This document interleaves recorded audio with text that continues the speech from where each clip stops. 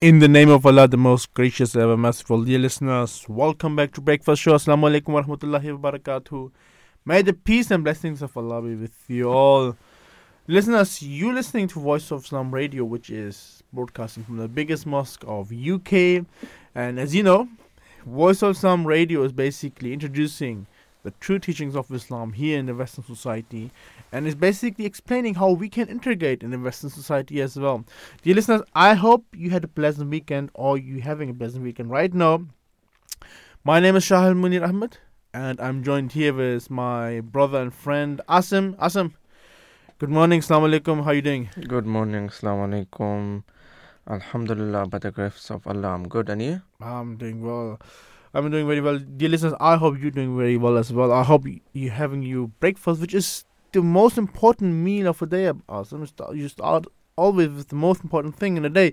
Absolutely, definitely. Having a coffee, having bread, eggs. Personally, I can't survive without it.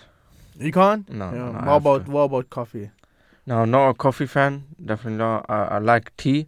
Tea? Tea is a must in the morning. What is it like? This Pakistani Indian tea? Yeah, it's called Pakistani. Chai is tea bags, milk, sugar. Hot water. Hot water. Maybe hot water sometimes, maybe not. Oh, really? And some cardamom to get some flavor in it. How many times do you drink chai in a day? One is minimum in the morning, and depends on the day, maybe in the afternoon as well. You know, there's a very shocking story. You listen, Nasim, I have to share it with you as well. Absolutely. It's about chai. Let's go for it. The listeners, if you have brought up in this society, in Pakistani Indian society, or let's say this Pakistani Indian, Bangladeshi, and Sri Lankan society, you would know chai. So as Asim has described, this is something which you have with boiled water, milk, and a tea bag, and sugar as well. And in our society, wherever you go, the first thing they will ask, which is good, I like that. They ask you about how much sugar do you want to have in the chai. And now the shocking story is, if someone like from this society doesn't drink chai, these people are very shocked and like surprised at how is it possible that being a Pakistani or Indian, you don't drink chai. Now it's like kind of shocking thing for them, because I'm not a chai drinker. Oh, you're not? No, I can see you from your face now, right? How is this even possible? But it is. I don't. No, I mean, I guess you get just a few people who like don't drink chai, but I'm like from last, let's say, 15 years of experiencing of rejecting chai, I've just known like 4 or 5 people who are in the same boat like me. Yeah, and just they say the same people, thing. It is shocking for the people when they find out, oh, he's not drinking chai, right? And now the problem is, so one day I'm going to convert you to a chai person. Good luck with that. No. The problem is, you go to someone and normally they would ask you, what do you want to have as a drink? But or they would say, oh, do you want chai? Yeah, no, First thing, you want chai? They don't even now they skip this thing as well. They say, okay. How many sugars do you want? Okay. And I'm like, you didn't even ask me. Maybe I want something different, like coffee. And as you can see, even that a vast majority of Pakistani Indian, they don't drink coffee as well. Yes, see, so this is person. This is where they start asking people, me, are you even Pakistani? I say, yes, I am a Pakistani. I'm sorry. So this is like it's a shocking thing for them, and I have always go through that. I'm struggling a lot, explaining people in the beginning that please don't make any chai for me. I'm good with water. In the mosque we have chai in the afternoon. And they know already of me that I don't drink chai, so they won't make any chai for me. So what do you have in the morning? In the morning, to be honest, I had water. Water? Enough for me. No hot drink, no coffee, nothing. No hot drink, no cold drink, just water. And this was literally enough for me. Mm-hmm. And one other thing, I actually do have a breakfast after 10 o'clock, not before that. Yeah.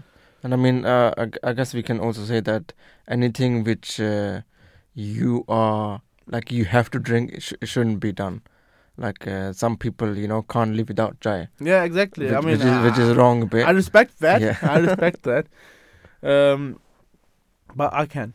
Okay. I can live without it. So Yeah, no, this is something I thought I should share. Not a very shocking thing is that and this is from the British majority people, from the British society, when they talk about cricket, and they think that because being a Pakistani, I must be an expert on that. Yeah. And I say, sorry, I'm not following cricket. And they say, really? Are you even a Pakistani? I say, yes. That's the second shocking thing, and which I sometimes do struggle, but I accept that as okay. It's not the big issue, but anyhow, dear listeners, I hope you're enjoying your chai, coffee. While enjoying your breakfast, we will make sure that you also enjoy today's show. Asim, for the benefit of our listeners, what are the two topics we have prepared today? Absolutely. So the first topic which we are going to discuss is why protests are happening amidst a major Libyan flood crisis. And we will have some interesting callers calling in and explaining different angles. And the second topic is the need for religion, where we also have some callers calling in. And dear listeners, for the first topic, we will also have a doctor. Absolutely. He's the chairman of the Humanity First UK. We will also explain what Humanity First UK is. We will also have someone from the National Flood Forum. And, of course, also from Action Against Hunger's country director for Libya, who will also join in the first segment. And in the second segment, dear listener, we will have, again, a doctor who will explain us the reason why he has converted to Ahmadiyya, to the Ahmadiyya Muslim community. And so, as I said, dear listeners, we're going to make sure that you enjoy today's show. Before we go to the first segment, Asim, let's see what are the headlines of today's pages. So, dear listeners, if you haven't read the newspaper today, yes, you know Rishi Sunak's Conservative Party conference speech dominates Thursday's front pages, with the eye claiming the Prime Minister rounded on his predecessors and 13 years of Tory rule by pledging to end 30 years of political status quo. Now, dear listeners, the paper says Mr. Sunak, who was elected as an MP in 2015, used his speech to position himself as the politician to deliver change for the UK, with plans such as phasing out smoking and scrapping A-levels. And alongside an image of the Prime Minister with his wife, Akshata Murthy, who introduced her husband to the stage before he gave his speech, the Times agreed that Mr. Sunak gambled his premiership by setting himself against his recent Tory predecessors. There is a separate report on the government's new plan to phase out smoking by raising the age of sale each year, which Mr. Sunak said would save more lives than any other decision we could take. And the Metro says have also, if in the front page of the Metro you could see Rishi Sunak waving alongside with his wife, and it says, "I'm on track for victory." As the Metro take on Mr. Sunak's speech, which alongside another image of the Prime Minister, sets out his key policy announcement, including confirmation that the second phase of HS2 will be scrapped. Elsewhere, there's an interview with TV presenter AJ Odudu, who is about to host the return of reality show Big Brother. Have you ever watched Big Brother? No, not a fan. Not a fan. I used to be, but then suddenly I stopped. Coming to the Daily Telegraph, dear listeners, it also leads on Mr. Sunak's making huge decision to change Britain, adding that he used his first conference speech to try to rebrand himself as a force for change in British politics.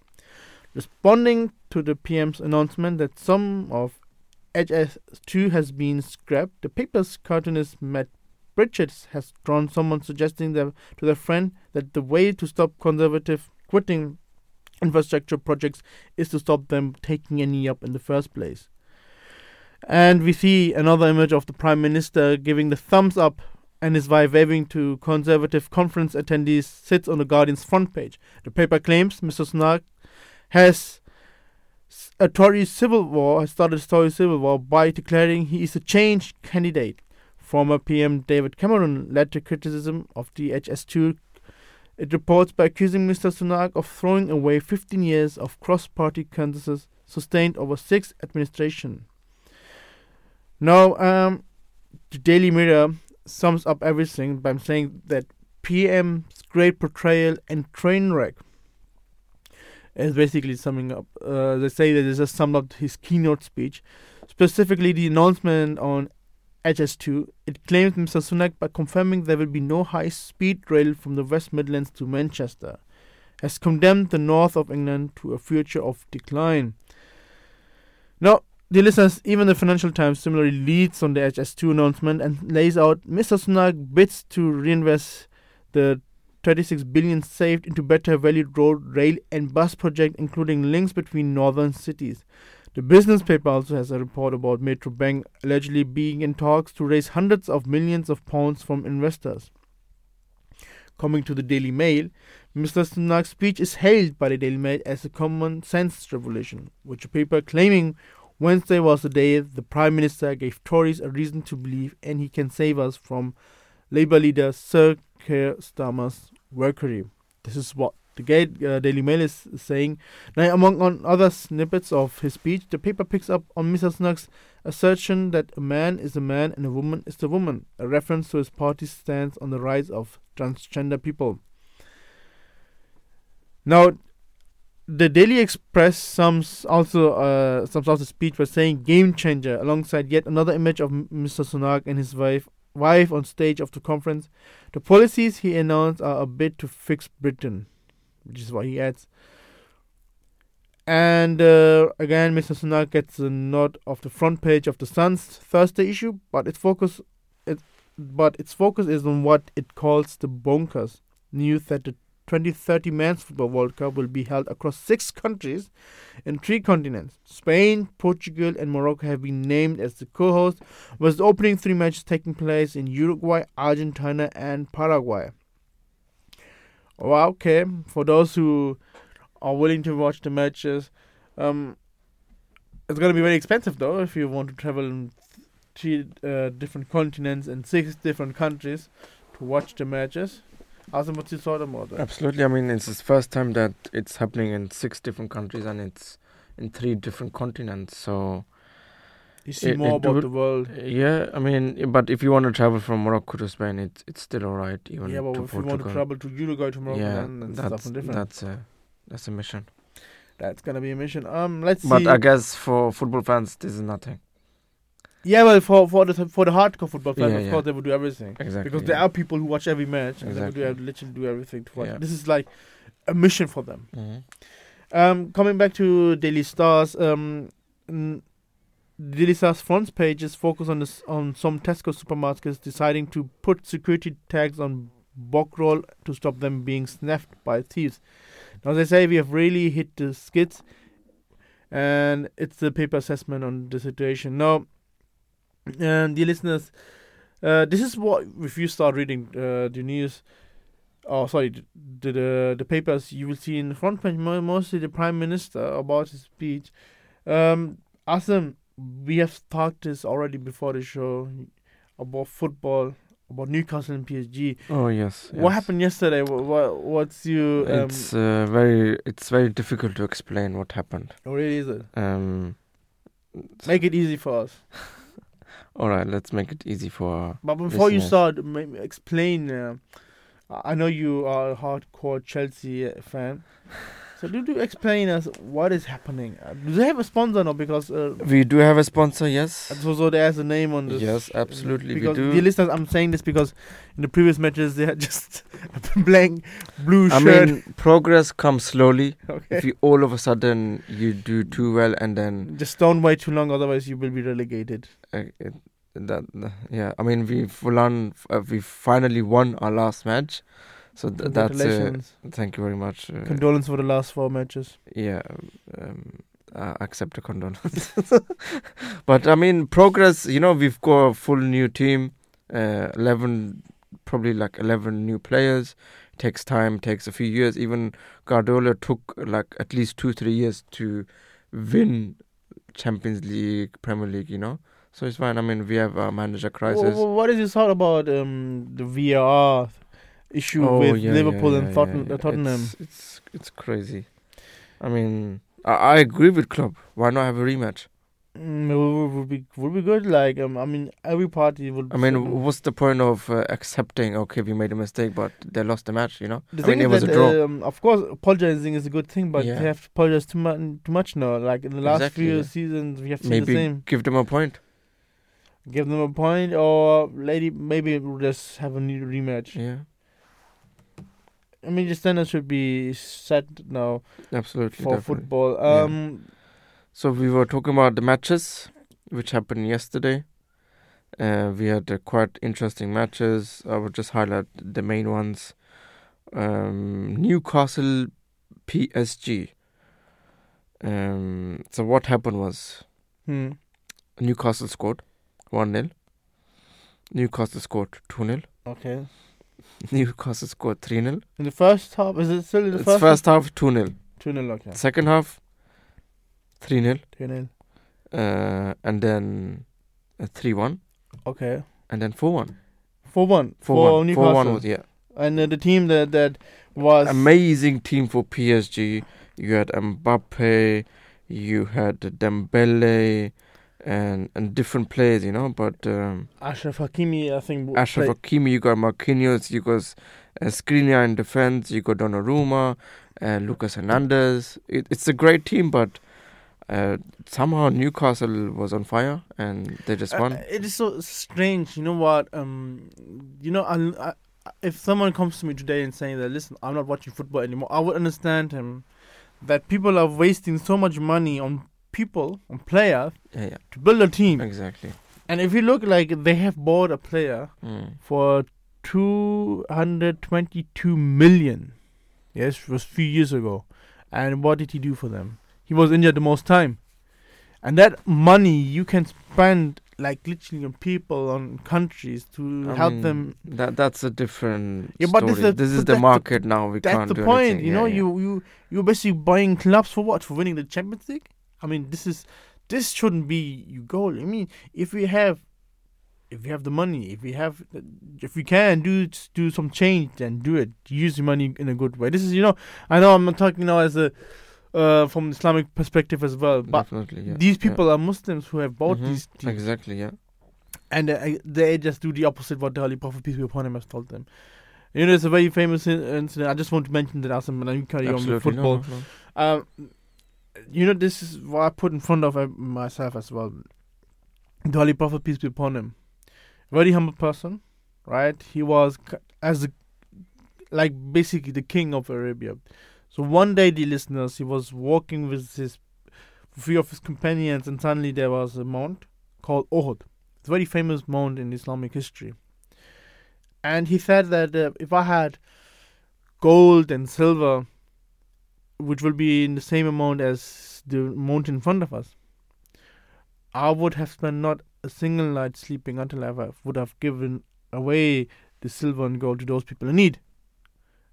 Right? So he basically explained what, the true picture of a true believer of Islam.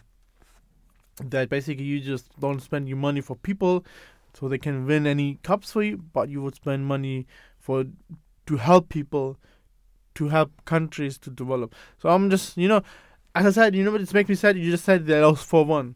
So well done. You have basically wasted your money for nothing. But yeah, just carry after on. that story, I don't know how I can carry on with the football. No, just carry on.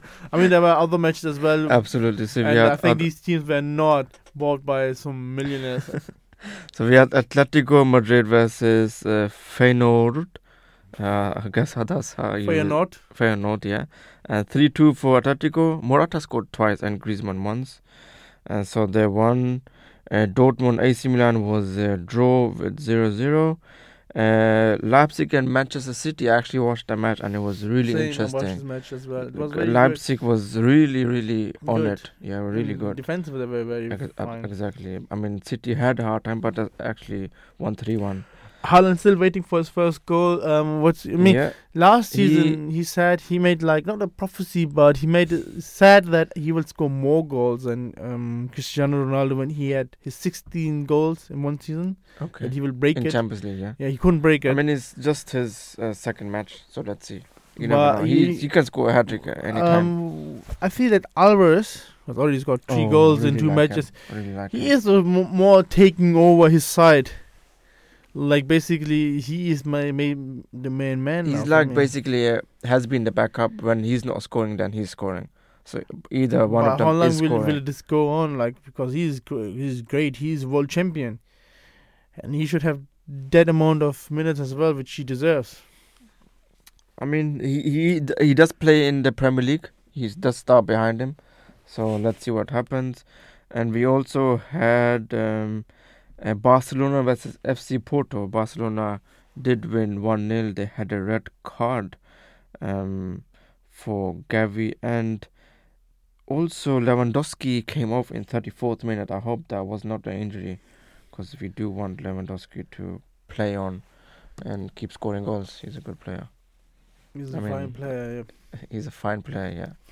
Manchester United, people are talking about Manchester United as well. Oh, yeah. Conceding many goals, scoring goals as well, but conceding more goals, which means that they lose more. Absolutely. It's we just hope that the goalkeeper situation betters, and Then they have this goalkeeper issues like for a long time. First they thought De Gea is a problem. Now they have Onana, who was very good last season for Inter Milan. Now he's struggling as well. I think it's a pressure, right? You have on your shoulder when you come as a goalkeeper. It's a big club, so because you had before that, you had very good goalkeepers. You had Peter Schmeichel and Van der Vaart, and then suddenly you have De Gea. De Gea, and he's still a free agent. He's still a free agent. Yeah, absolutely. I mean, he could still play for good. And he won the Golden Glove last season. Or did he? Yeah. And then they let him go. Yeah. But that's their problem. That's the problem to it is. Dear listeners, one thing. The amazing thing about Islam is that, and Asim, this is what I like. Recently we had the national gathering for the youth of the Ahmadi Muslim community here in the UK, which means that let's say from the age of 7 to 40, yes, this is the auxiliary nation we have for the youth. They came together and they compete in different categories. Of course, we have group ages as well, and but the main thing is that Islam promotes to look after your body as well, to have a healthy body as well. I remember they had the cycling thing as well. Absolutely, and I saw you. You saw me, and this is a great opportunity to people to do more to look after the body as well. I remember, and I always say that the Holy Prophet, peace be upon him, he basically challenged his wife, Aisha, who was quite younger than him, for a race, not for one race, for 2 races. And I always say this is like a sunnah, a practice of the Prophet, peace be upon him. A Muslim always try to fulfill this practice, but due to raise in the age like he did, it's very difficult for most people, not for everyone. And I think he is a role model. That he was about 50, or that's when he challenged his wife, and that's why Islam is saying that look after your body. Healthy Muslim is much more liked than a not so healthy Muslim in Allah's eyes, and therefore we compete. We do try to compete in different competition as well. So, Sahil, how many kilometers did you do?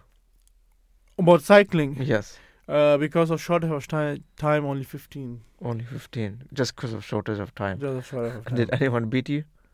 I think so. I hope so. I didn't ask. I didn't go again. I did go again, but I don't know.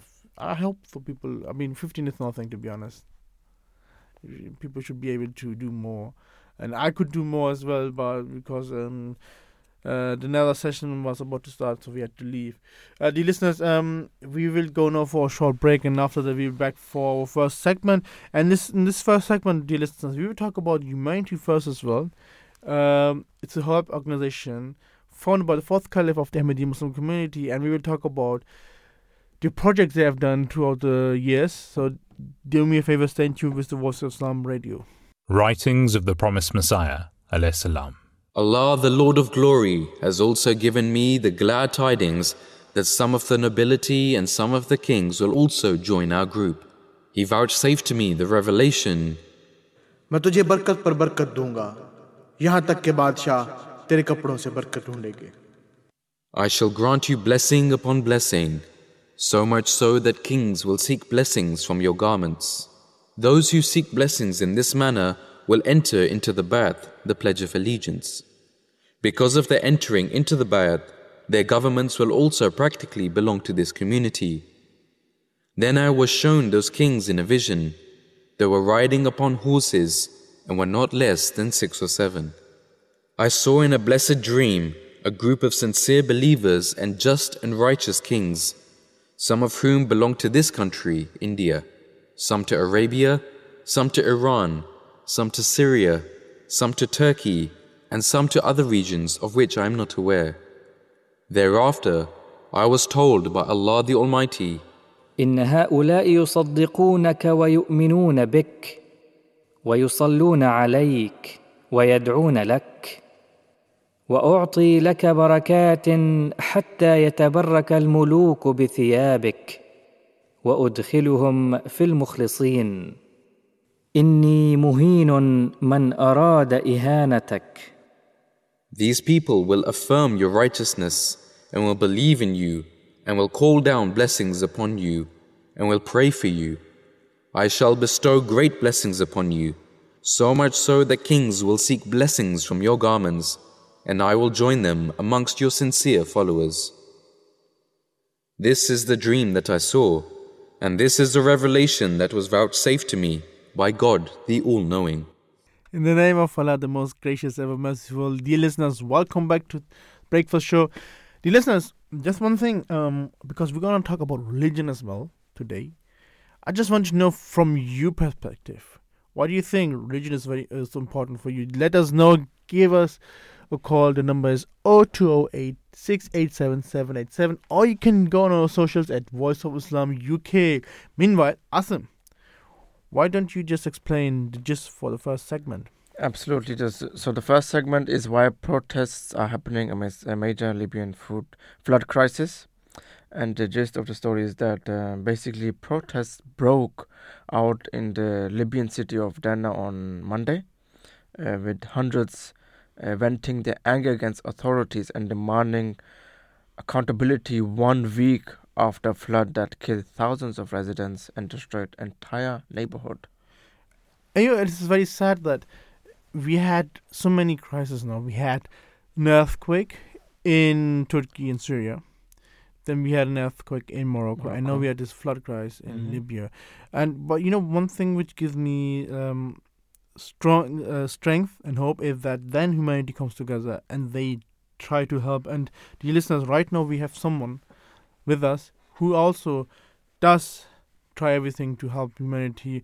We have, dear listeners, Heather Shepard with us, who is a flood recovery expert and powerful advocate for flood communities with a keen focus on ensuring that the rights voices are heard. With 25 years of experience, she has well-rounded knowledge in different elements of flood risk and recovery, as well as working for justice for victims of flooding and securing better outcomes for flood communities. Heather Shepard, good morning and welcome to the Breakfast Show. Oh, good morning to you. Thank you for asking me to join you this morning. Basically, I'm very delighted to have you with us. Heather, could you please tell us a bit about your role as the National Flood Forum and how your charity helps victims of floods? Yes, so my experience is my joining of the National Flood Forum was actually because I suffered flooding myself, and I still do. So I've flooded 6 times already in a fairly short periods of time, and from there I got more involved with flooding and understanding all the different elements that go along with managing floods in this country, in England, and also giving people a chance to vocalise the sorts of things that were worrying them and that they needed to understand themselves. I started off as actually being asked to join as one of the directors on the board of the Flood Forum, and then quickly there was some flooding in the north in Hull area and Sheffield area, and so literally went on the ground with a colleague to help and support people immediately after a flood, to support people there. So the National Flood Forum has very many elements that it deals with. It helps people understand how to prepare and get ready for floods, because it's becoming more prevalent in this country, and but it also helps immediately after a flood, as I've just said, in a recovery situation. It's campaigns for change, for people working with government and the people that manage flood risks, like the Environment Agency and local councils and water companies. All really, I mean, it's the only charity that there is in England that focuses on flood alone. So really, it's got a rounded view of everything regards flood in this country. Amazing. That's amazing, really amazing. So, Heather, really important question is, what advice would you give to our listeners on basically how to support those affected by floods? Well, I mean, you've been mentioning floods abroad, which have been absolutely catastrophic for people, and I think the element of flood that's often missing is the fact that how it actually really affects people physically and mentally. And it has very long-lasting effects, lifetime effects, as flooding has. And often we see a catastrophe, and which we have done on television, and there's the huge clear-up and the loss that people are suffering, and that kind of bereavement is enough. But that devastation, that actual part of being in that devastation, has lifelong effects on people's health and well-being. And I think that's something that's often missed, is that sometimes we look at a catastrophe and think, well, they're over it now, everything's back to normal. But for those people who went through that, there is no normality again after that. It's something that plays on people's minds. And I think many people kind of lock that experience up in the back of their minds because it's too painful to bring forward and talk about. So, and I think there's no difference between that with everybody, whether you suffer flooding in this country or abroad. And I think that's something we need to recognise, that, this isn't something that just goes away. This is something that lives with people all their lives. And in this country, we need to make people aware that, because of climate change, this is happening more and more and more. We're seeing flooding. I've seen, in my experience of 24 years of working with flood, the frequency of flooding now is far more than it ever has been before. And we need to all recognise that we may feel safe and that we've not suffered flooding, but actually it could happen to us within a decade of flooding, could happen to many of us. So I think it's really good for us to be aware that this could, and what we can do, make sure that we're ringing people like the Environment Agency or Council for surface water flooding and checking, are we in an area that is susceptible to flooding? If we are, is there any kind of warning system that we can sign up to? And make sure that in the back of our minds that this could happen to us, and we need to find out more and be prepared, because if we don't, the shock and trauma of it when it does suddenly happen to you is overwhelming. And the realization that flooding can be life destroying and certainly life changing, and we all need to be aware of that. Absolutely. So just regarding that point, that the frequency of climate events like floods are increasing around the world, we've seen last few months. How does your organization raise awareness of the impact of floods? So, well, we do mostly the people that do the most awareness are the Environment Agency in this country, who, is a big organisation and also a part of the management of floods, or protecting us from flooding as well. So they have a warning service that you can sign up to that will give you alerts either by email or phone or whichever way is most convenient for you. And so for us at the National Flood Fund, we will divert people to help them to find out whether they're at risk or not. We have a helpline that anybody could ring to find out anything really that they want to know, or if they've had any flooding, they can come to get practical advice, but also emotional advice. So we're there also to listen to people. Anybody who's had any experiences or relatives that might know people have had experiences, we're there to listen and help because we understand what people are going through. But we also run what's called the Blue Pages, which is also like a directory of different things that you can purchase really to protect as much as you can the water from getting into your home. And there's various types of flooding. If you've got river flooding, then that's likely to stain around you for longer. But also we're seeing surface water, which is your street and your road becoming more prevalent as well in this country. So we give advice on how to look after yourself and home and how to prepare. And then, of course, we take those elements that where we see needs change, and we campaign for those at government level for change. So, for instance, it became at one point very, very difficult to get insurance for your property if you were in a flood risk area. We've campaigned for many years over that, and there's now an agreement between government and the insurance industry called Flood Re that enables you to gain insurance if you are having problems because you are in a flood risk area. Heather, is it possible if you can share also some experiences you have had in the recent years? Sorry, would you mind repeating that? I didn't quite hear that. Oh, sorry for that. I was basically asking if you could share with us any experiences of working with floods in this country in recent years. Oh, yes. Yes, I've been to many floods. So the big floods have been in Sheffield, but also Compier. Mm-hmm. And we stay away while the blue lights are out, when the flood is actually happening, because otherwise you just can cause more work for the emergency services. But as soon as the emergency services go, then we can come in, and we have a big trailer which goes into the heart of the flooding, of where people are flooded, into their street or an area in that street where people can come and have a cup of tea, talk to us, find out what's the next steps, what they've got to do, what's the process of recovering from a flood is likely to be.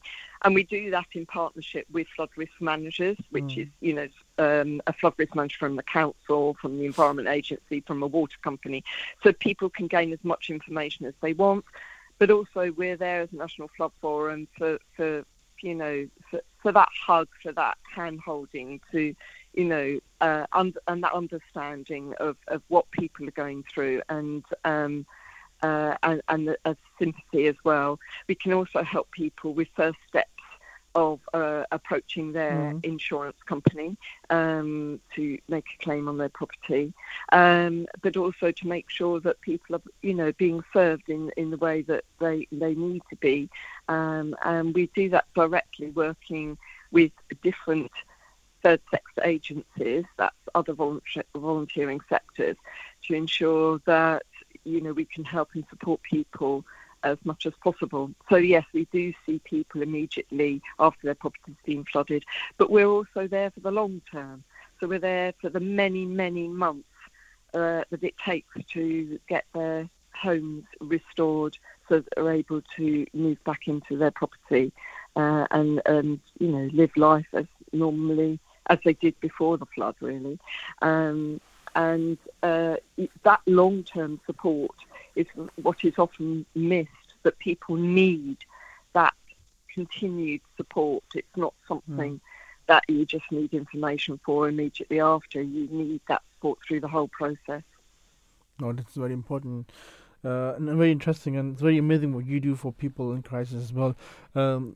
Heather Shepherd, thank you for joining, and I wish you all the best for the future as well. And again, it's an amazing job what you have done in the last years as well by helping people in crisis.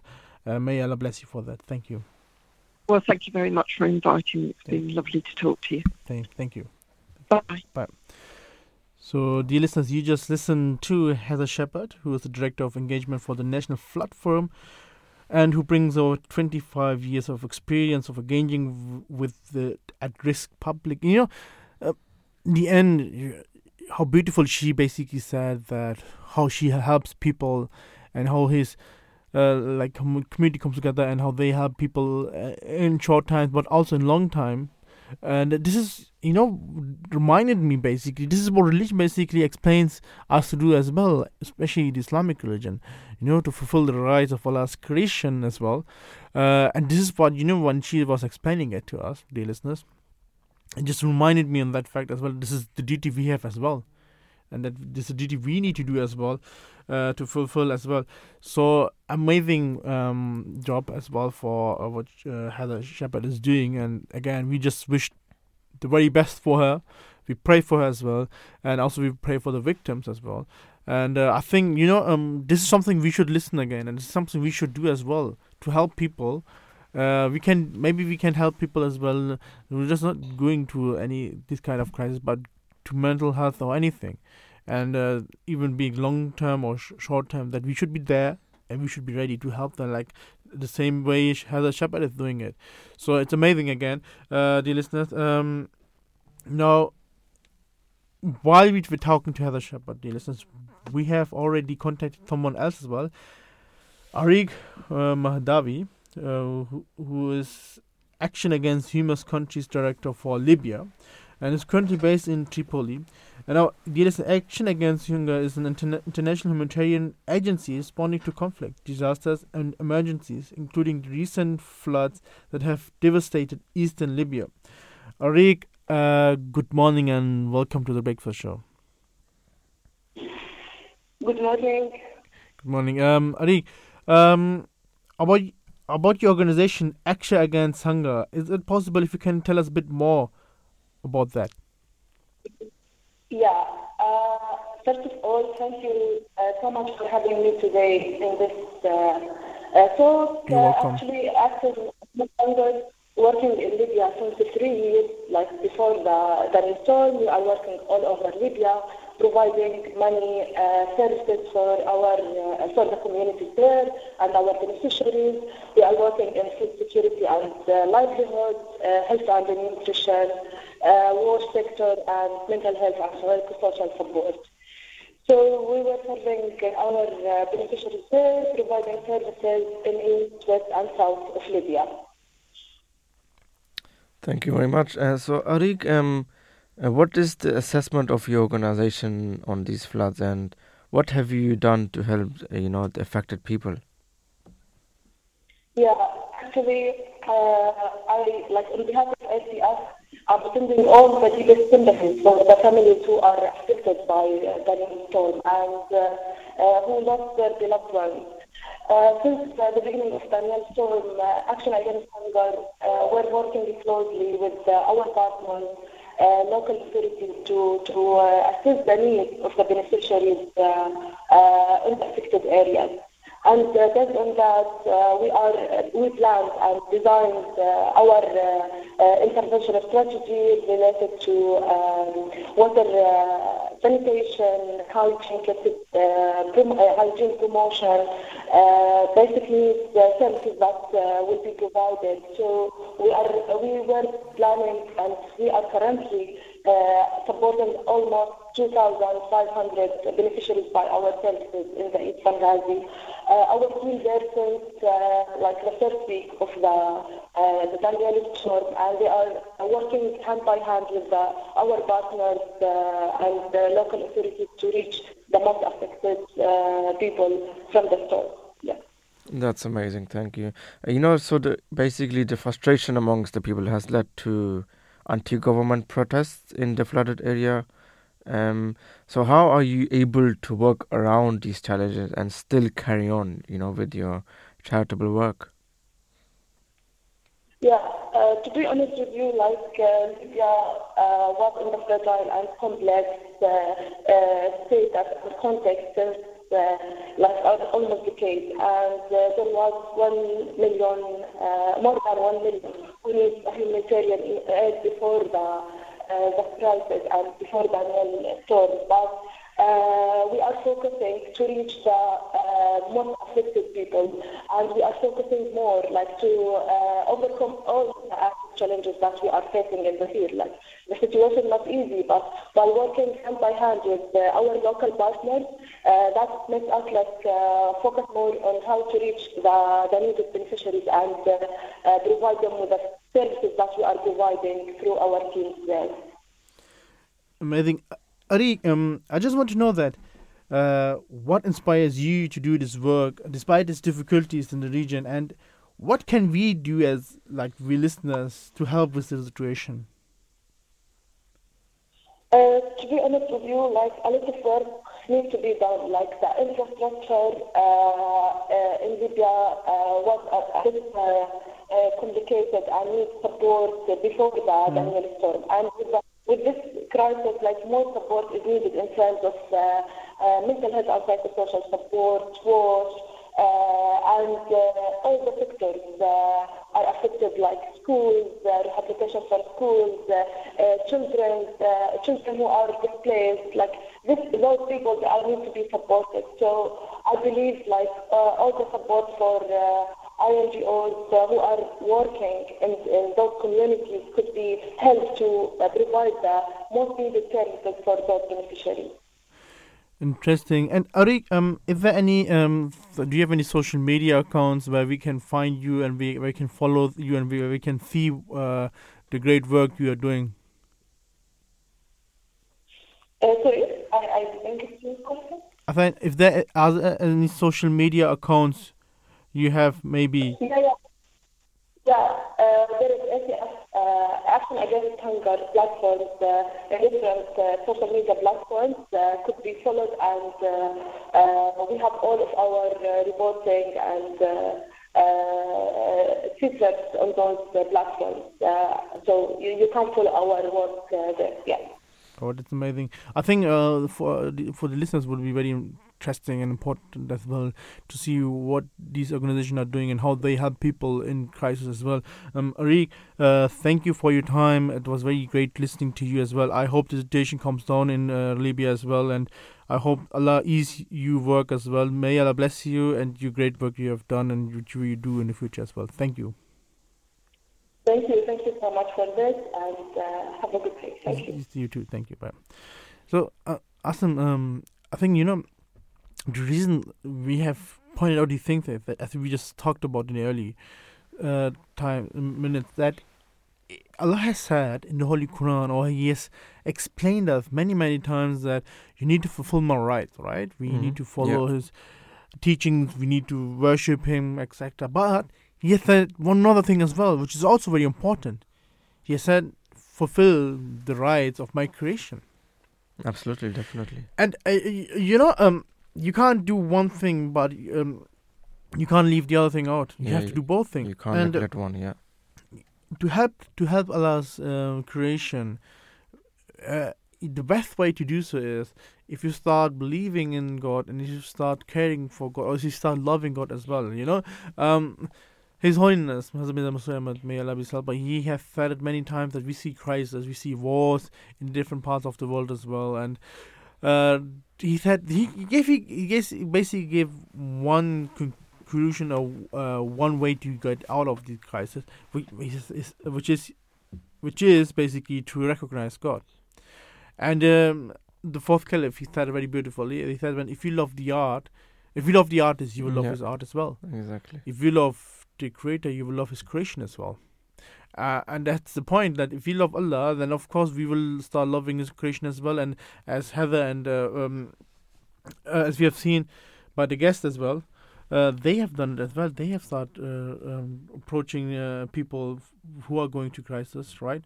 Who to save them, to help them, and this is basically what Islam basically tells us.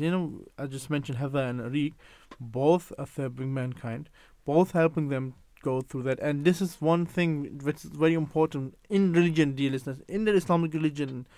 This is highlighted many times as well. The founder of the Ahmadi Muslim community, he has said that if, for example, in his last book, which is known as The Message of Peace, he clarified it very, very beautifully that being a member of his community or being a Muslim, if you see a house of a Hindu burning, then you should be ready to safeguard the Hindu and his belongings as well. You should be ready to make sure that he is safe.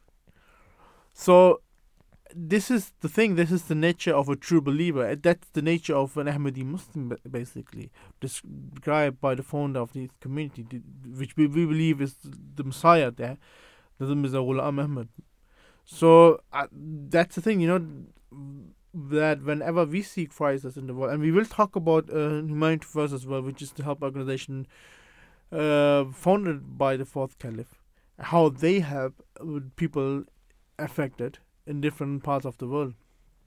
And but before we carry on, dear listeners, we will go now for a short break, and then we will meet again after the 8 o'clock news. And like I said, we have one guest for this segment as well, and we will discuss about Humanity First as well, as we will also ask him other questions as well. But most importantly, we will discuss what religion basically says, what Islam basically says to help people in need.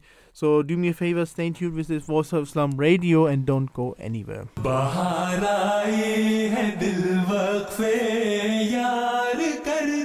Hear the latest news, views, discussions and insights into Islam's perspective on the world today. Join us live throughout the week on the breakfast and drive time shows. Assalamu alaikum, peace be upon you, and welcome back to the breakfast show. Assalamu alaikum, peace and blessings to all our listeners out there. Welcome to another edition of the Drive Time Show.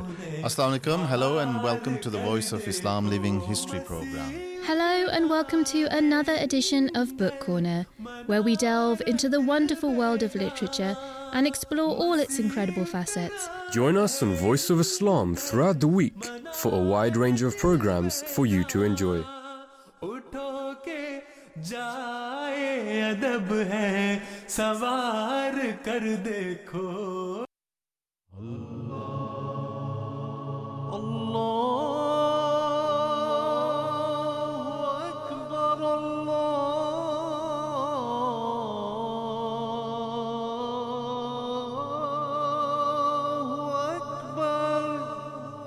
You're listening to the Voice of Islam radio, broadcasting on DAB and via the internet 24 hours a day. Hello and assalamu alaikum warahmatullahi wabarakatuh. Dear listeners, welcome back to Breakfast Show, broadcasting from the biggest mosque of England. And dear listeners, we are talking about crisis. We are talking about the Libyan crisis. We had two very excellent guests before the news break. And dear listeners, of course we're going to talk about religion as well. I just want to know from you, why do you think religion is important in your life? Give us a call. The number is 0208 687 7878, or you can go on our socials at Voice of Islam UK. I would be thrilled to listen to your answers as well. But before that, dear listeners, we have another guest with us right now, who is the chairman of Humanity First UK, Dr. Aziz Ahmad Hafiz. Dr. Aziz, good morning. Assalamu alaikum wa rahmatullahi wa barakatuh. May the blessings of Allah be with you, and welcome to the Breakfast Show. Wa alaikum assalam wa rahmatullahi wa barakatuh. Thank you very much for having me on. I'm actually very delighted that you are with us right now, because I want to know about Humanity First. Can you give us a bit of a background about the charity you work with? So, Humanity First is one of the charitable arms of the Ahmadiyya Muslim community, formed as a disaster response development NGO in the mid-90s. It serves twofold: development work within the developing world in terms of health, agriculture, education, shelter, and also disaster relief work, be those hurricanes, tsunamis, earthquakes, man-made, sadly, as well as natural disasters across the world. It's run exclusively by trained professional volunteers. A large majority of our volunteers come from the Muslim community. However, we have a wide range of volunteers from across all backgrounds, all societies, across some 60 countries of the world at present. Thank you very much. So, Dr. Aziz, we understand that, Humanity First has different subsections, basically which focus on different areas of humanitarian work around the world. So can you tell us a bit more about these subsections and basically the work that carry out? So there's two key areas. As I mentioned earlier, there is the development work and then there's the disaster work. In terms of the development work, there's many parts of the developing world, sub-Saharan Africa. There are communities, rural communities, that have very limited access to education, health, and water and sanitation. So we provide education to rural communities, ensure that they've got sustainable provision in terms of primary schools, secondary schools, that allows countless individuals in these communities to gain an education and then progress in life. At the same time, health is a major concern, again, with the rural communities, not accessing safe, effective healthcare with the nearest health facilities are hundreds and hundreds of miles away.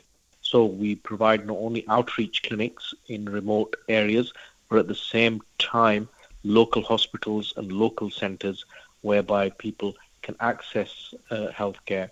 And currently within the Ivory Coast, we are in the middle of building a state-of-the-art hospital that will provide high-quality care at hugely subsidised costs to the population and free for those who are unable to afford, based on a model that we have successfully implemented in Guatemala. The other area that we're working on is agriculture and food security. Again, parts of the developing world,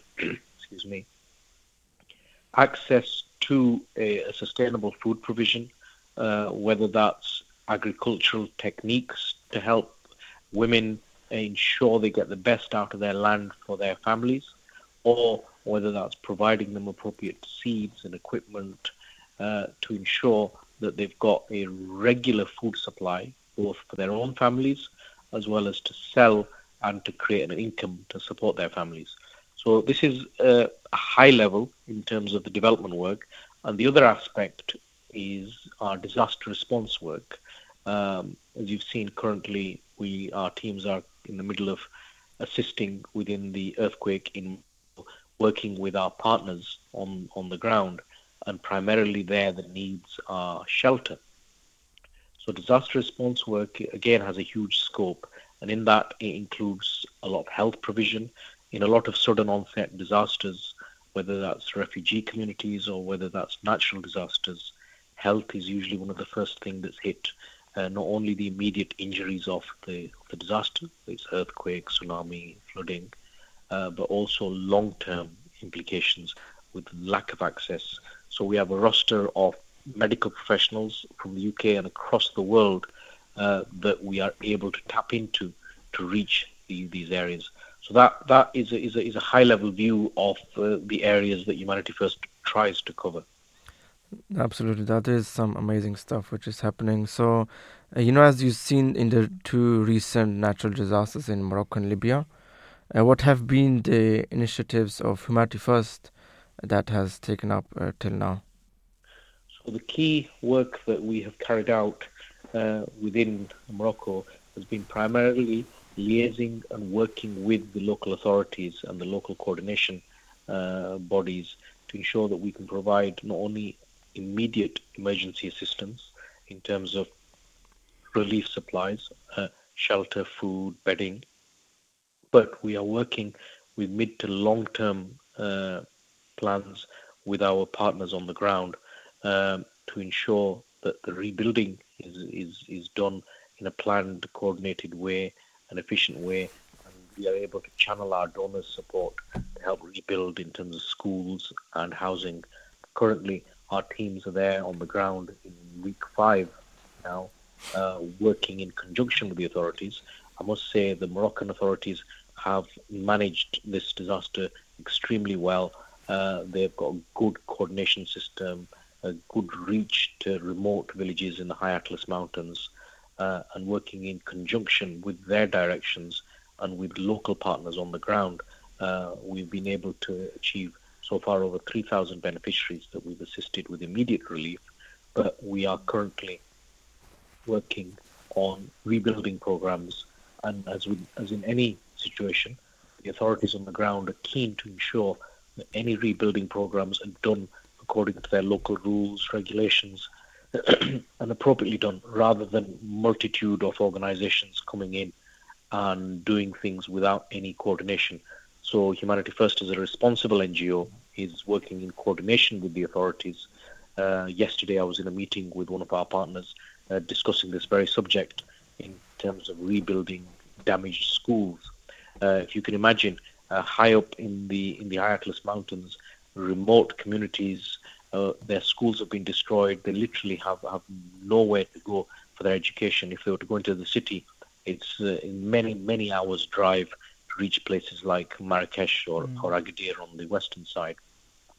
So our hopes and aims are to ensure that they've got local provision built locally for their needs, to enable these children to continue with their education. So that is where we're at the moment with our assistance on the earthquake. Now, may Allah help you for that as well. Doctor, can you give advice to us on how we can help with such causes? So sadly, the world is rife with disasters across the world, from east to west, from north to south, and we're lucky here in the United Kingdom that as a nation we're very open-hearted, and there are many good organizations and NGOs out there trying to help. Humanity First as one of those. Humanity First as an organization inspired by the Ahmadiyya Muslim community and His Holiness the fifth Caliph of the Ahmadiyya Muslim community, Mirza Masroor Ahmad, aims to try to fill that gap also. And anybody interested can look on our website on hfuk.org, can actually provide financial donations, or if they want to volunteer. So hfuk.org, you'll be able to find out a lot more, and we'll be more than happy to speak to you and inform you. So the listeners, the website is hfuk.org, where basically we can register and we can give charity as well. Doctor, just one question. Are there any social as well which you use for the charity, where we can basically follow you and see the work you're doing? So our Twitter handle is Humanity First UK, and that's probably our lead social handle, and from there you can access all our Facebook pages, our Instagram and our LinkedIn.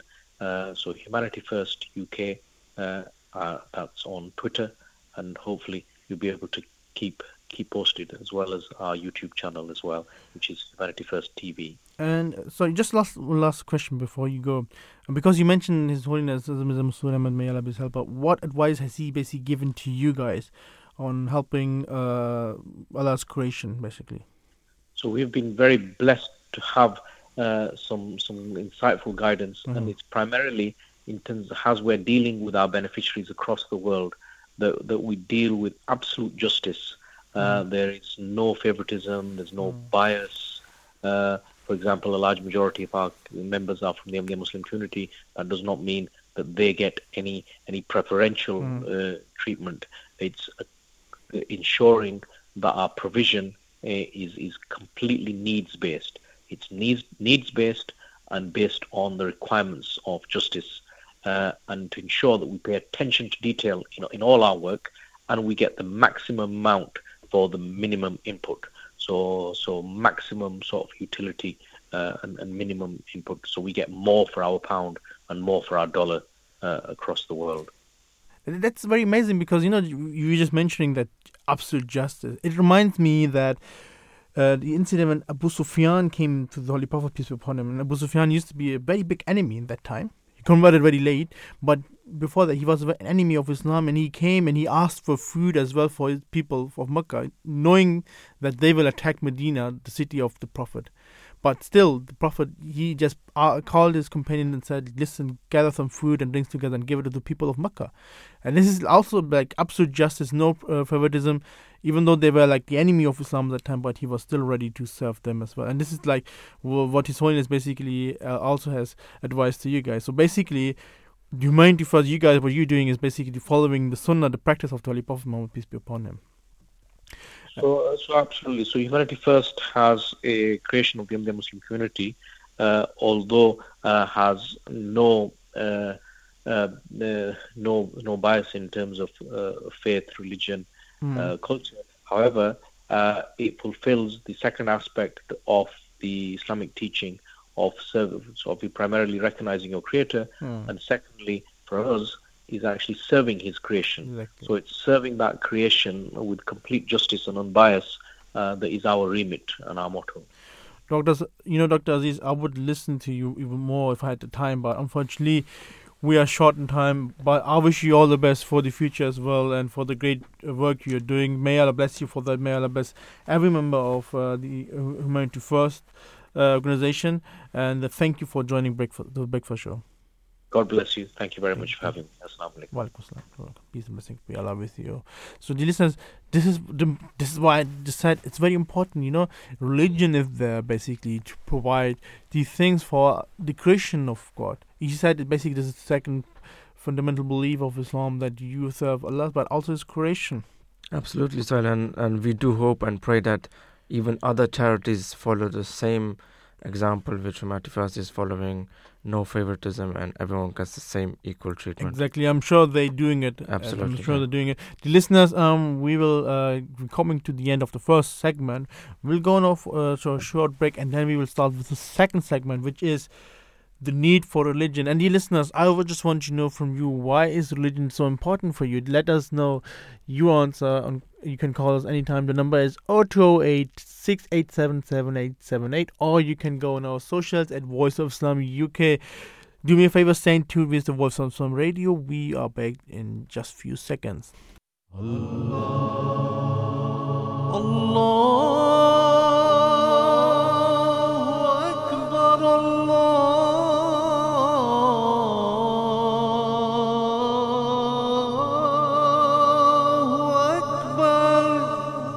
You're listening to the Voice of Islam Radio, broadcasting on DAB and via the internet 24 hours a day. In the name of Allah, the most gracious, ever merciful, dear listeners, welcome back to Breakfast Show. My name is Shahil Ahmad, and I'm joined here with Asim, Hashmi, and we start with the second segment, which is the need for religion. And dear listeners, as already mentioned before, you can call in anytime. The number is 0208-687-7878, or you can go on our socials at Voice of UK. Please let us know, why is religion so important for you? And Asim, do also let me know, why do you think religion is so important?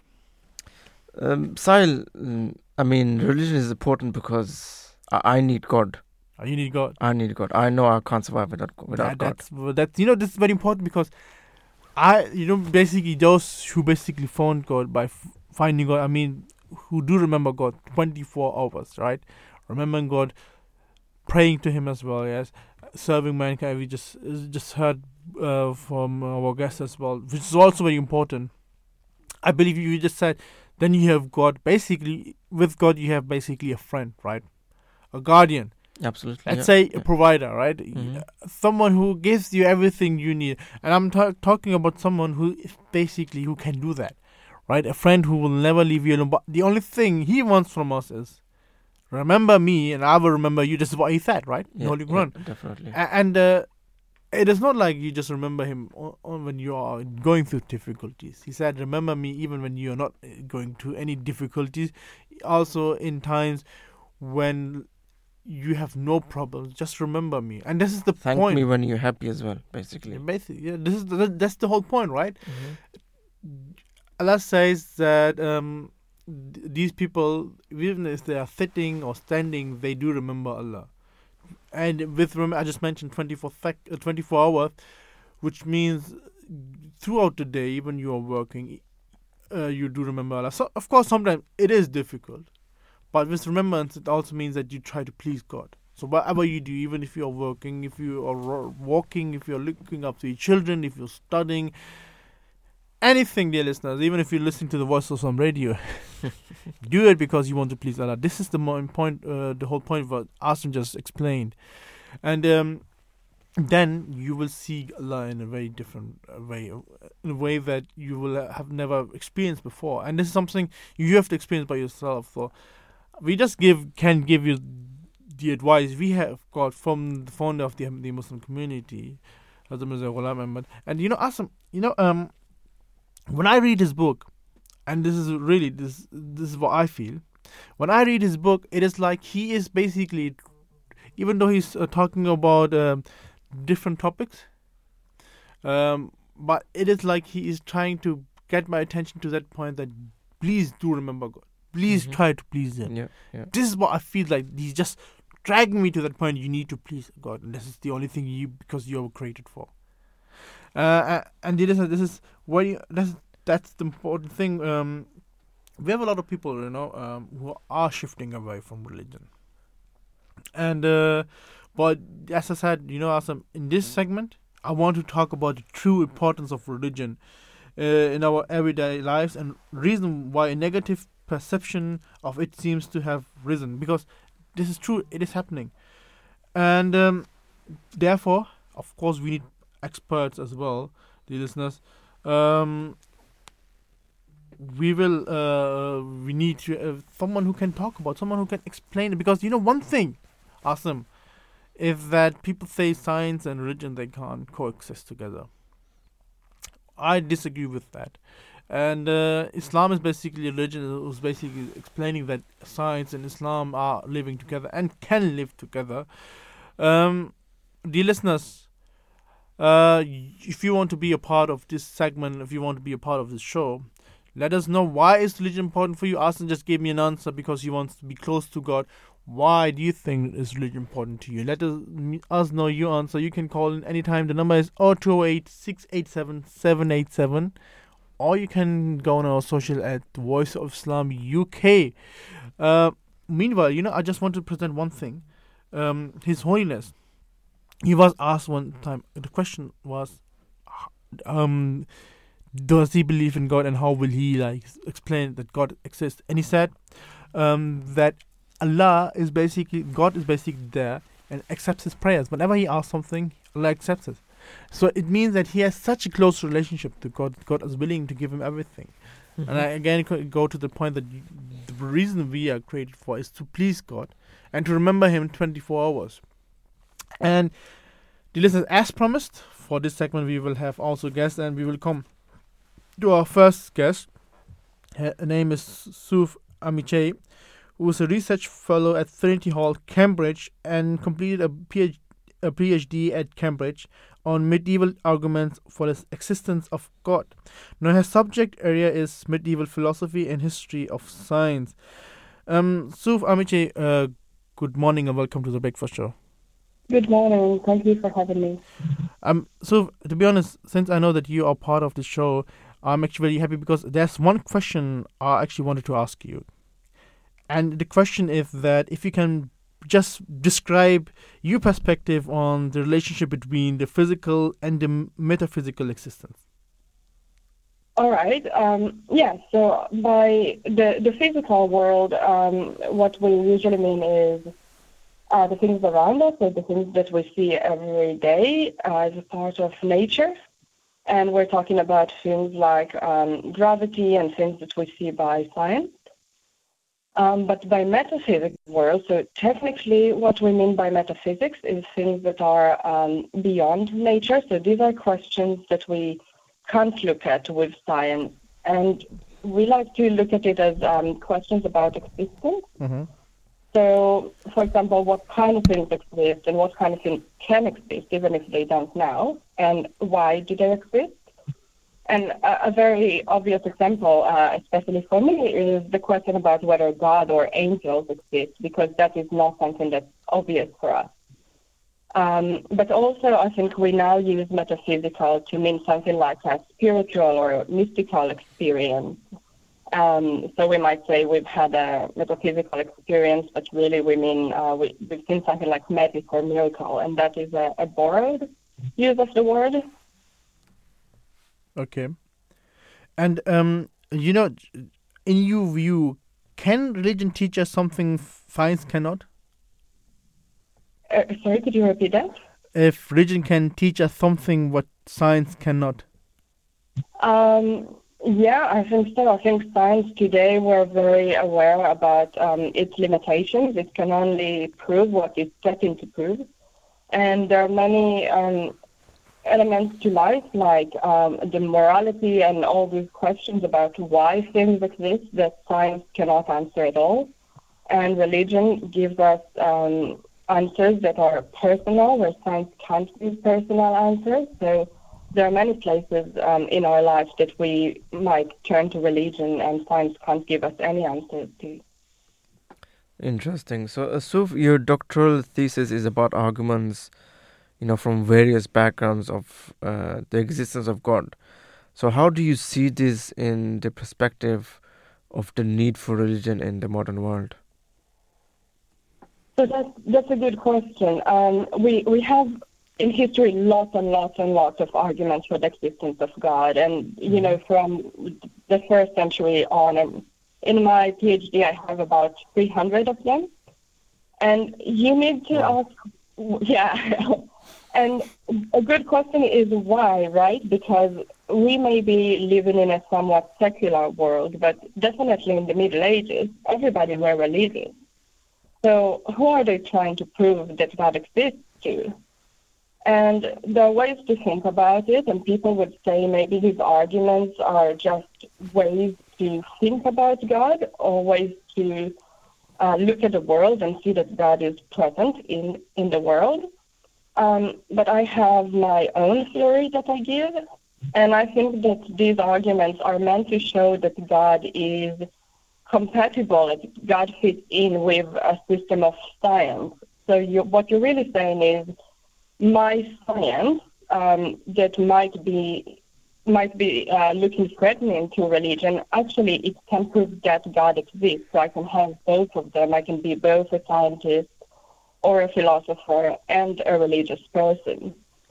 And that you could still do today because our science, as I said, it doesn't teach us about many things, and it has many answers that it can't give us. And modern arguments for the existence of God would be looking exactly for these places. So, for example, we might be looking at the Big Bang Theory and say, yes, as a scientist, I believe that happened.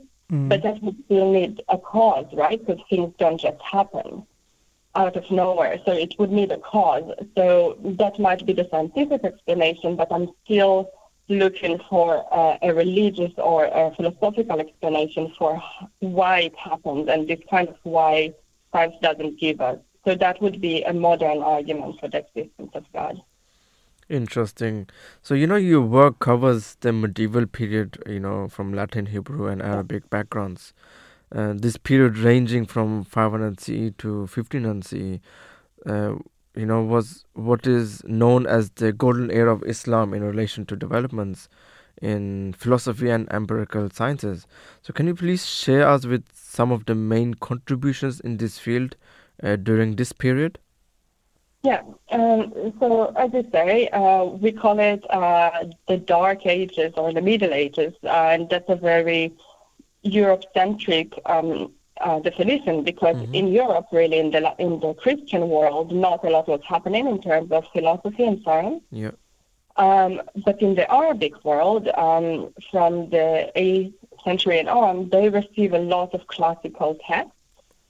And in these texts, there are a lot of theories of nature and science and how the world works, and mathematics and biology.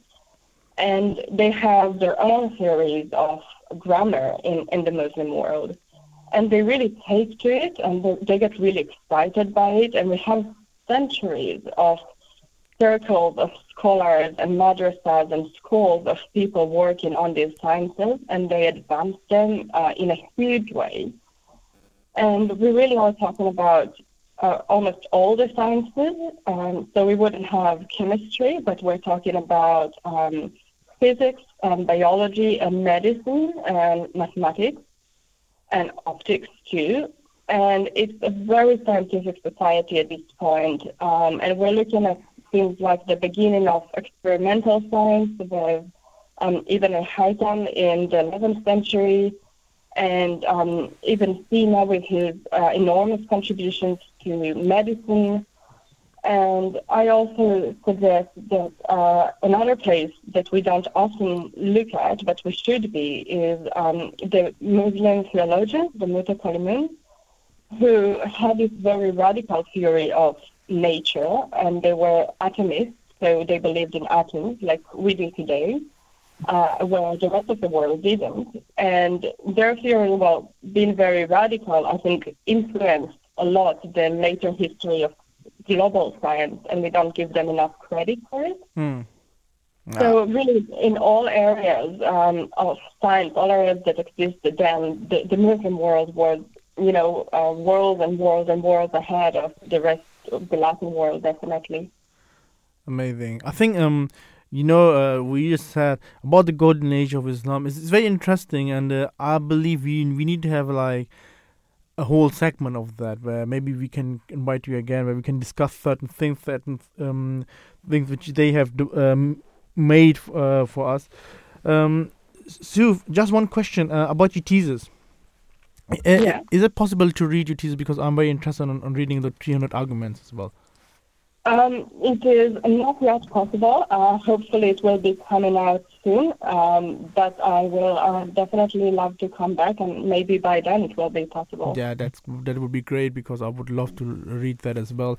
And yes, thank you for agreeing to coming back as well, because I would love to have a show about the golden age of Islam as well, and to learn more about that as well.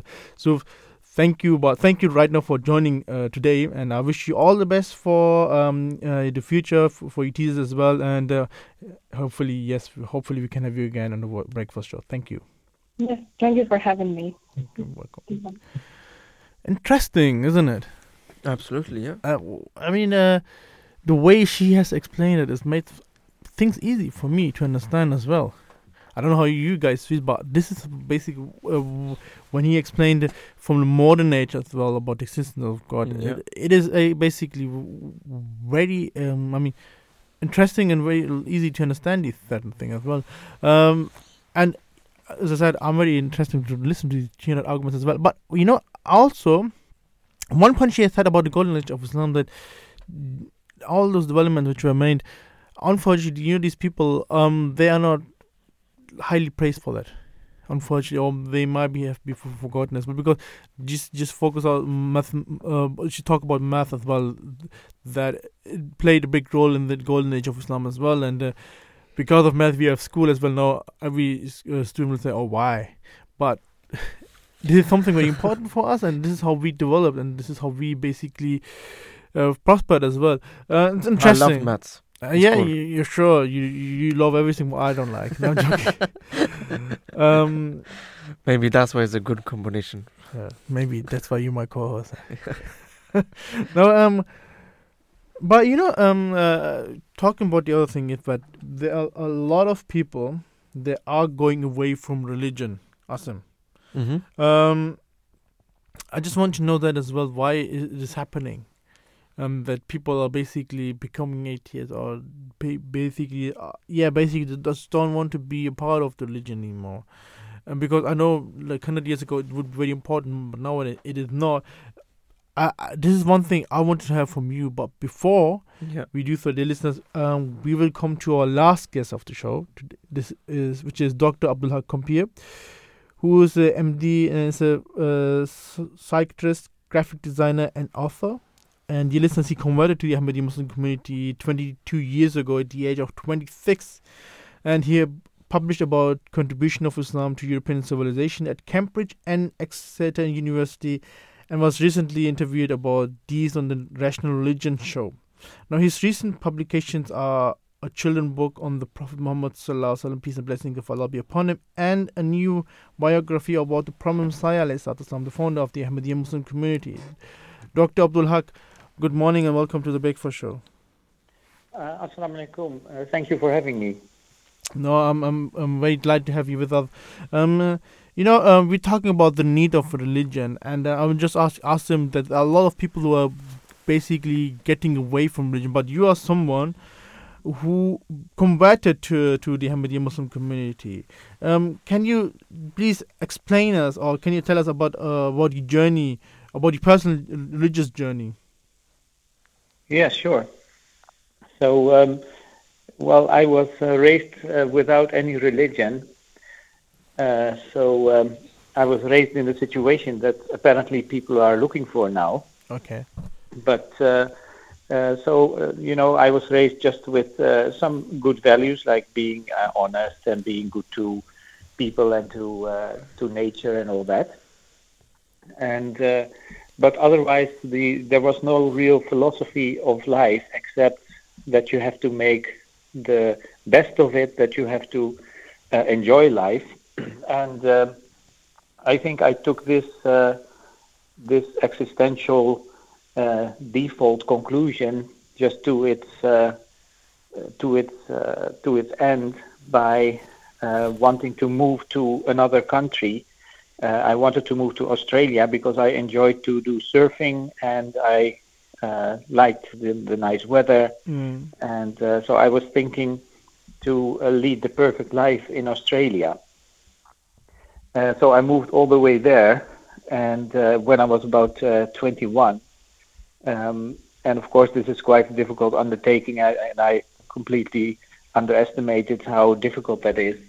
But so what happened was that even though I was leading the life I was thinking about, still it didn't make me happy, and this really shook me. This really made me very restless, and made me quite confused, because apparently, this kind of view on life that I was brought up with didn't work out.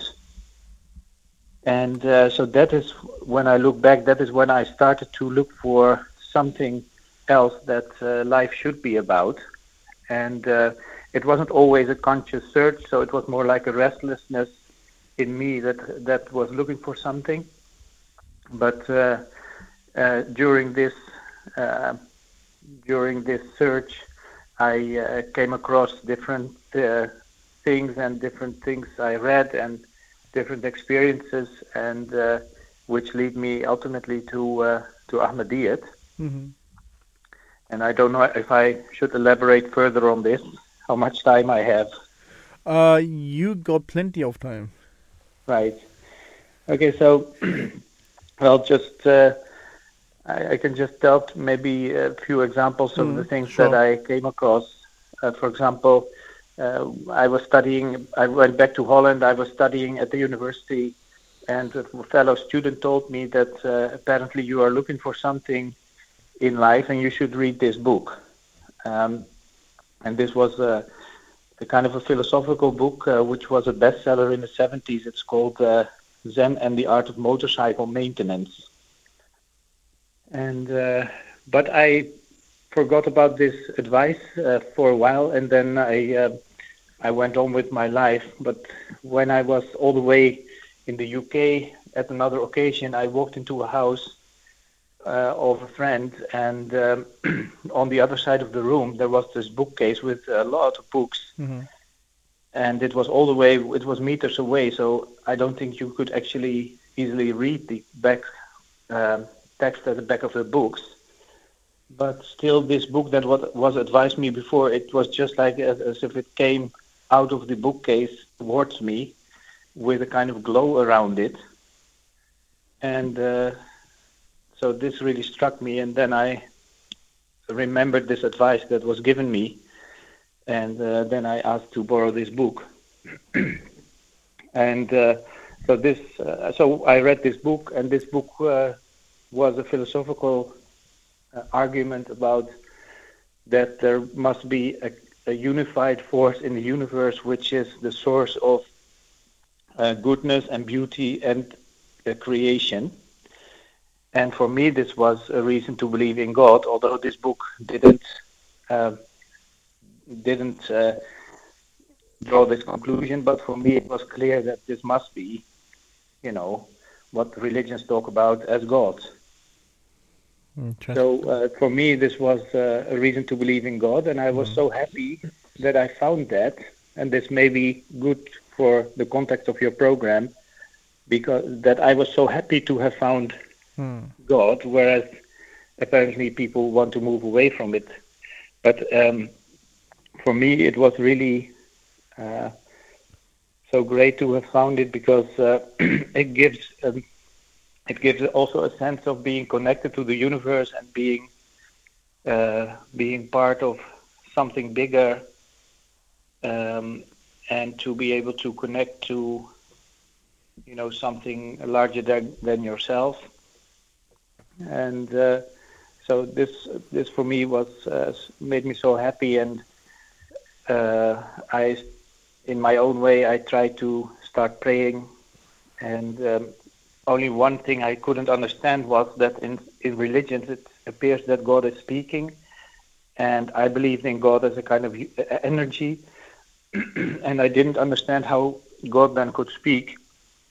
But at that moment when I was thinking about that, I once walked into a small restaurant in Rotterdam where I was living, and in this restaurant I experienced as if some light was there, and in the end this restaurant was owned by an Ahmadi family, which then I came in contact with and started talking to them, and I got some answers to the questions that I had in my mind about Allah, about God, and so this was a kind of two experiences on this way that led me to Ahmadiyyat. No, amazing. It is amazing because it's very faith-inspiring as well to listen to this convert story. Asim, do you agree with me? Absolutely. It's an amazing journey which he had. So, Dr. Abdulhaq, as an Ahmadi Muslim, how would you answer the accusation that basically religion and science oppose each other, hence making religion, backwards and traditional? Yeah, so I think, I thought about this question because, of course, your editor sent me this question to think about. And I think my first thing I would say about it is that this is actually primarily a problem of Christianity, because Christianity has been taking religion so literally that it was just at some point impossible to reconcile it with their scientific discoveries. For example, the Christianity had to take literally the fact that Adam and Eve were the first persons created by God, so the first human beings, because they had to believe in this original sin that had to come from Adam and Eve. So if Adam and Eve were not the first people, then this whole idea of original sin would not exist, and the whole reason for believing in Jesus, according to Christianity, would also disappear. So this was incredibly difficult for them to reconcile, and it's interesting to note that the idea that life evolved in stages, this was actually something that was commonly held in Islamic science and Islamic philosophy, and so in that time when evolution was discussed, they actually called evolution a Mohammedan theory. So it was a derogatory term for the theory of evolution, that it was a Mohammedan theory. So here you can also see that how Christianity struggled with reconciling science and religion, but that the fact that that evolution was accepted in the Islamic world also illustrates how Islam was different in this. So when Islam was flourishing, science was also flourishing, and when Christianity had a lot of power, then science was not flourishing. So I would say the first thing I would say about it is that it is primarily a Christian problem. And of course, in the Muslim world now, there is also science is not as it should be.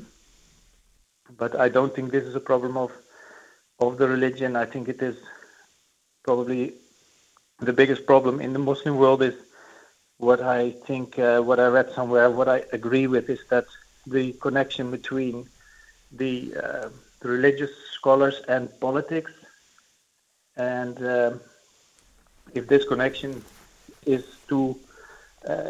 gains too much power, then it restricts a lot of things, among which is science, the scientific development.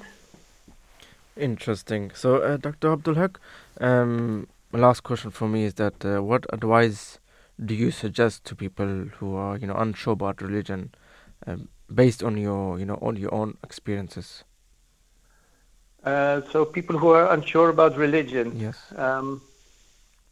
So, a religion is something that is innate in every human being. That's also a beautiful philosophy in Islam, that humanity is created with a nature, which is called fitra in Arabic. And in this nature, we have a longing for God, and every human being has this. Only at the moment, religion is so much in a negative light that people don't look into religion to satisfy this longing that they have inside to connect with something bigger than themselves. But so if you read the books of the Prophet Messiah alayhi salam, if you read about the life of the Holy Prophet, and if you read the Quran, then you can feel that this is really connecting to your own nature, that is longing for something bigger than yourself. And I think we should, maybe my advice is to accept that we all have this longing inside of us, and just that we go on our own journey towards God.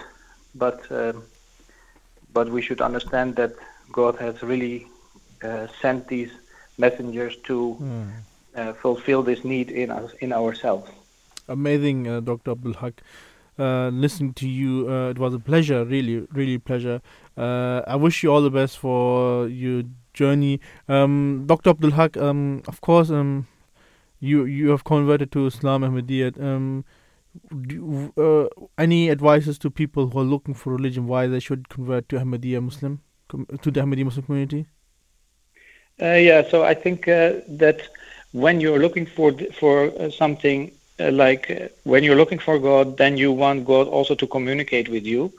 And I think the Ahmadiyya Muslim community is the community that focuses the most on that God has a relationship with you, that he is personally communicating with you, and all these experiences, you can find them in the Ahmadiyya Muslim community. So many people in this community have these experiences.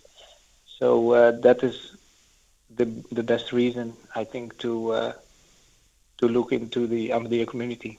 I agree with you, Dr. Abdulhaq, and I'm sure the listeners have listened to your advice as well. I wish you all the best for the future. I wish you, I wish that Allah bless you and your family as well. Thank you for joining the Breakfast Show. Thank you so much for having me. Thank you. Assalamu alaikum wa rahmatullahi wa barakatuh. Wa alaikum salam. Interesting. I mean, yeah, absolutely amazing point which he had actually mentioned, especially the last one, that you need a God who communicates with you and listens to you. And I mean, we both can agree that you ask God, and he gives. He gives in his timely manner whenever he wants, but he gives it. And he talks to you as well. Like he said it, because we believe that there are a lot of, even in the Islamic communities who say that God has stopped talking to people. But we say, no, this is the best way that he communicates with us, because we need guidance, and he is the only one who can provide guidance as well. And again, I always say that it is like the servant goes to the king and he asks for something. And the kings, in reward, he just asked for another thing as well. He said, okay, you asking me for something, I'm ready to give it to you, but the only thing I want from you is that you should remember me as well. You should come often to my place. You should come often to ask me. You should often remember me. It is very easy to understand. Like, for example, Asim, you know the story of Romeo and Juliet, right? Two people in love, right? And now just imagine Romeo sitting, for example, in Venedig, and Juliet is sitting in Rome.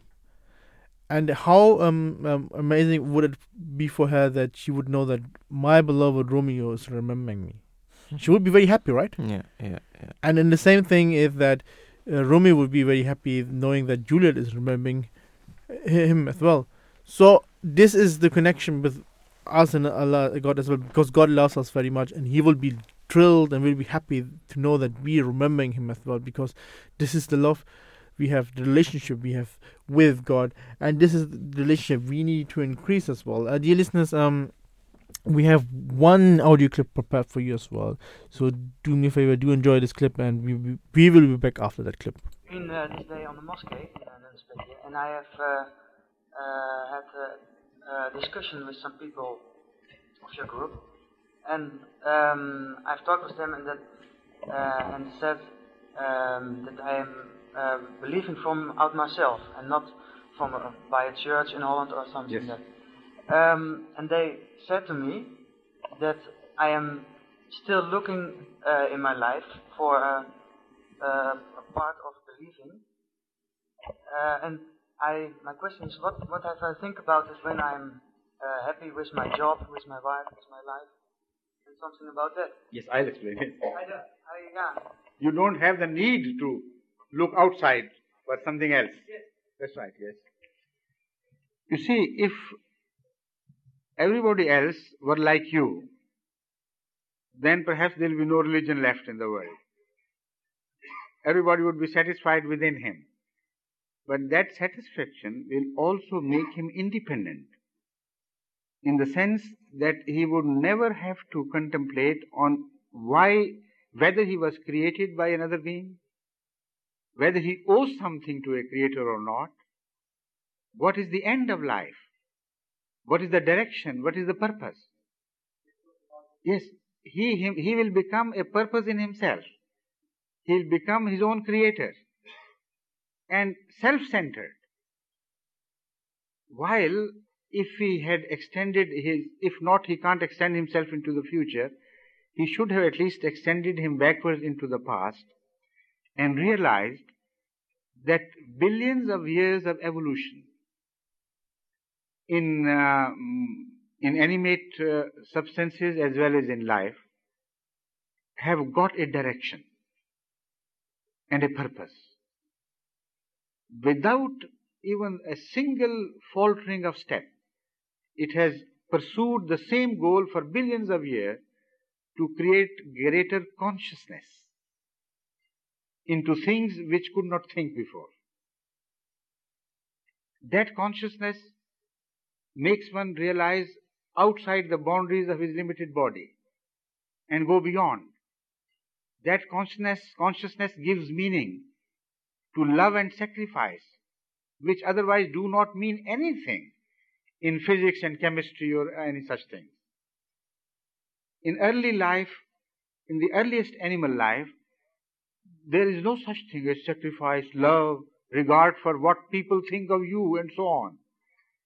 But you are being carried along a path of greater and wider realization of things.